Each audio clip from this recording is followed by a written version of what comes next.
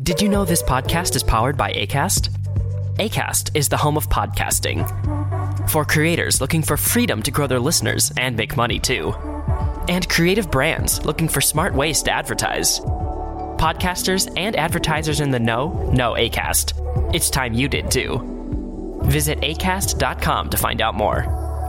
Acast, for the stories.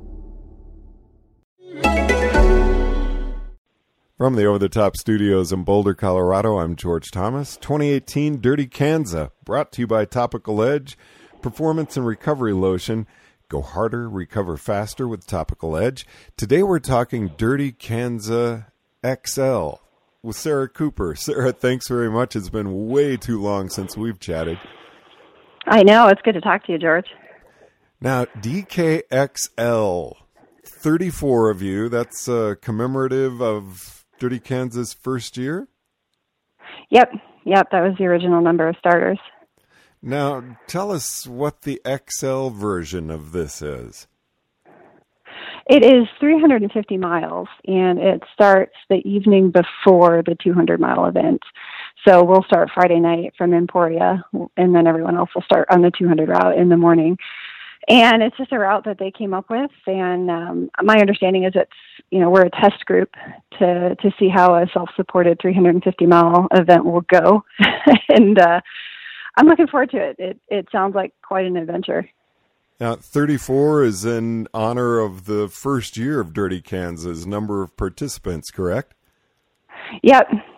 So it's just a small number of us, and we were all chosen for our various accomplishments. And my understanding, it's our belief in the ability to finish something this hard. So I'm not sure sending 34 rookies on a 350-mile challenging gravel course would be a good idea. So he's sending us out there and giving us the opportunity to see how it goes.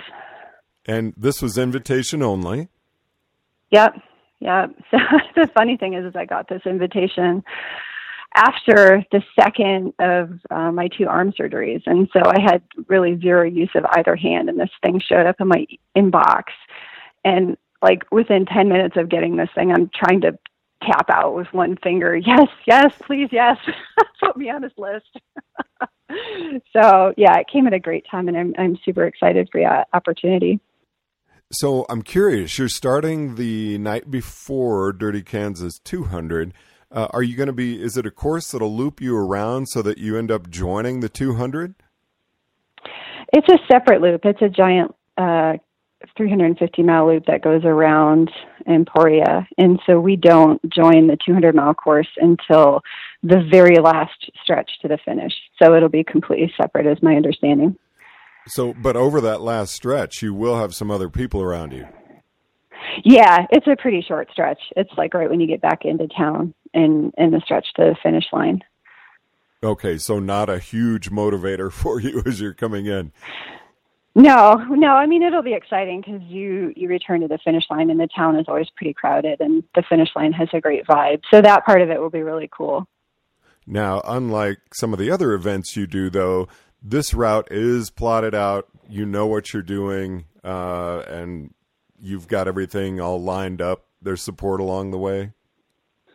No, this is self-supported. There's zero support. So there are convenience stores along the route where we'll have to resupply, but there's no sag wagons. There's no checkpoints where you can have someone meet you. It's the route is known, so we know where we're going. We already have the route, but no, I can't have somebody meet me in a town and give me stuff or anything. I have to fix my own bike. And so from that aspect, it's different than the other Dirty Kanza.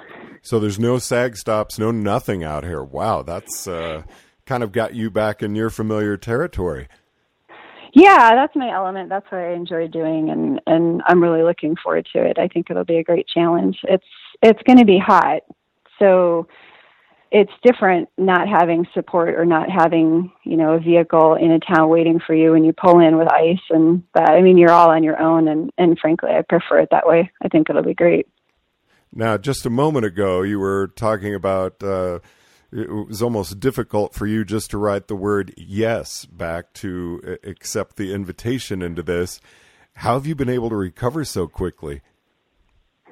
Well, the arm surgeries actually ended up going very well, and I had better than expected results. So my hand function is nearly normal, and that came back pretty quickly. What took a lot out of me and has been difficult to recover from was the loss of nearly all of my arm muscles. I had sticks over the winter. They had to detach and reattach the tendons of my arms, and so I wasn't able to lift more than 3 pounds for like 10 or 12 weeks, and my arms just wasted away. So building that back up has taken some time, and building back just a tolerance for riding a bike for that long has taken some time. And in fact, that's still an unknown for me, how that's going to go. This is really my first race of length in a year. I haven't done anything this long since RAM. Now, weak arms can be a huge problem on an ultra. How have you gotten your arm strength back? Lots of time in the gym, lots of riding, combination of both? Yeah, I've done a lot of strength training. I struggled with more traditional weightlifting. Every time I would get started with that, I would develop a tendonitis. And so I've had a lot of luck doing Pilates. I've gotten back into the pool and done some swimming, which I detest, but it helps. And just functional use of my arms in my daily life. I lift a lot of heavy things. I have to move 50-pound bags of horse feed on a regular basis. And so I've, visibly you can see that I've recovered most of my arm muscle. And, functionally I feel pretty good riding a bike. So I think I'm there. It'll be an interesting test, though. How have you ramped up your training from all that time completely off? Well, I was never completely off. After the first surgery, the surgeon told me to take 7 days and make sure that I didn't get on the bike too soon and cause the arm to swell up. And so I did. I waited 6 days and got back on the bike. And then after the second surgery, I was back on the bike within 3 days. And so I essentially trained no-handed over the winter on my trainer.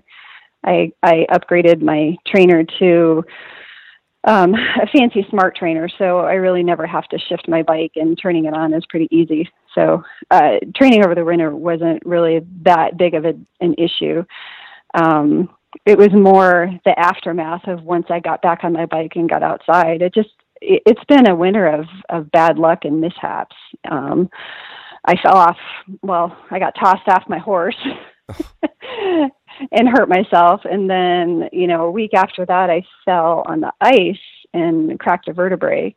And so that was another 6 weeks of, riding while in pain and subpar training. And so it's just been a struggle. And then not even a week out from Trans Iowa, I was supposed to do that on a tandem. I ended up dislocating my kneecap moving horse feed.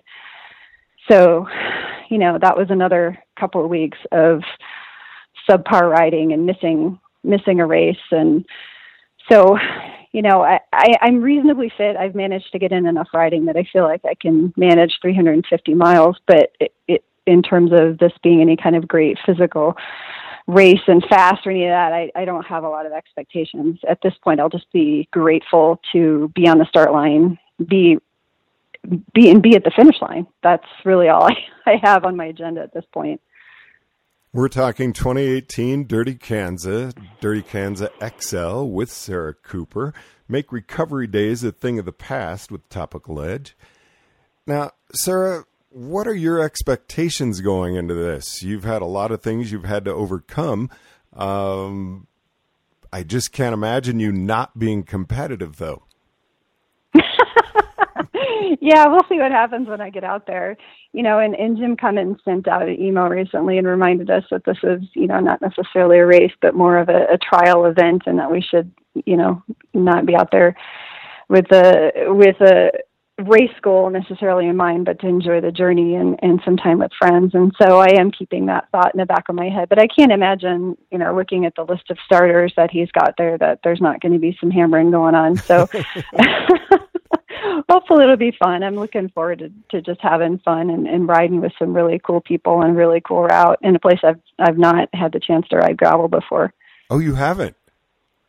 No, I've only ever signed up for Dirty Kanza once, and I ended up missing it because of my daughter's dance recital. And every year since then, I've been involved in Ram or Raw, either crewing or racing, and so I've not had the opportunity to race down there yet. So, yeah, this is a first for me. Now, invitation only. Do you think this was more based on your Trans-Iowa performances, or because you did so well in Raw and Ram, or both? Yeah, I'm pretty sure Raw and Ram don't have a whole lot to do with it. Those being crude races and stuff. I think it's more, the fact that I've proven myself able to finish something like Trans-Iowa and can take care of myself at self-supported events.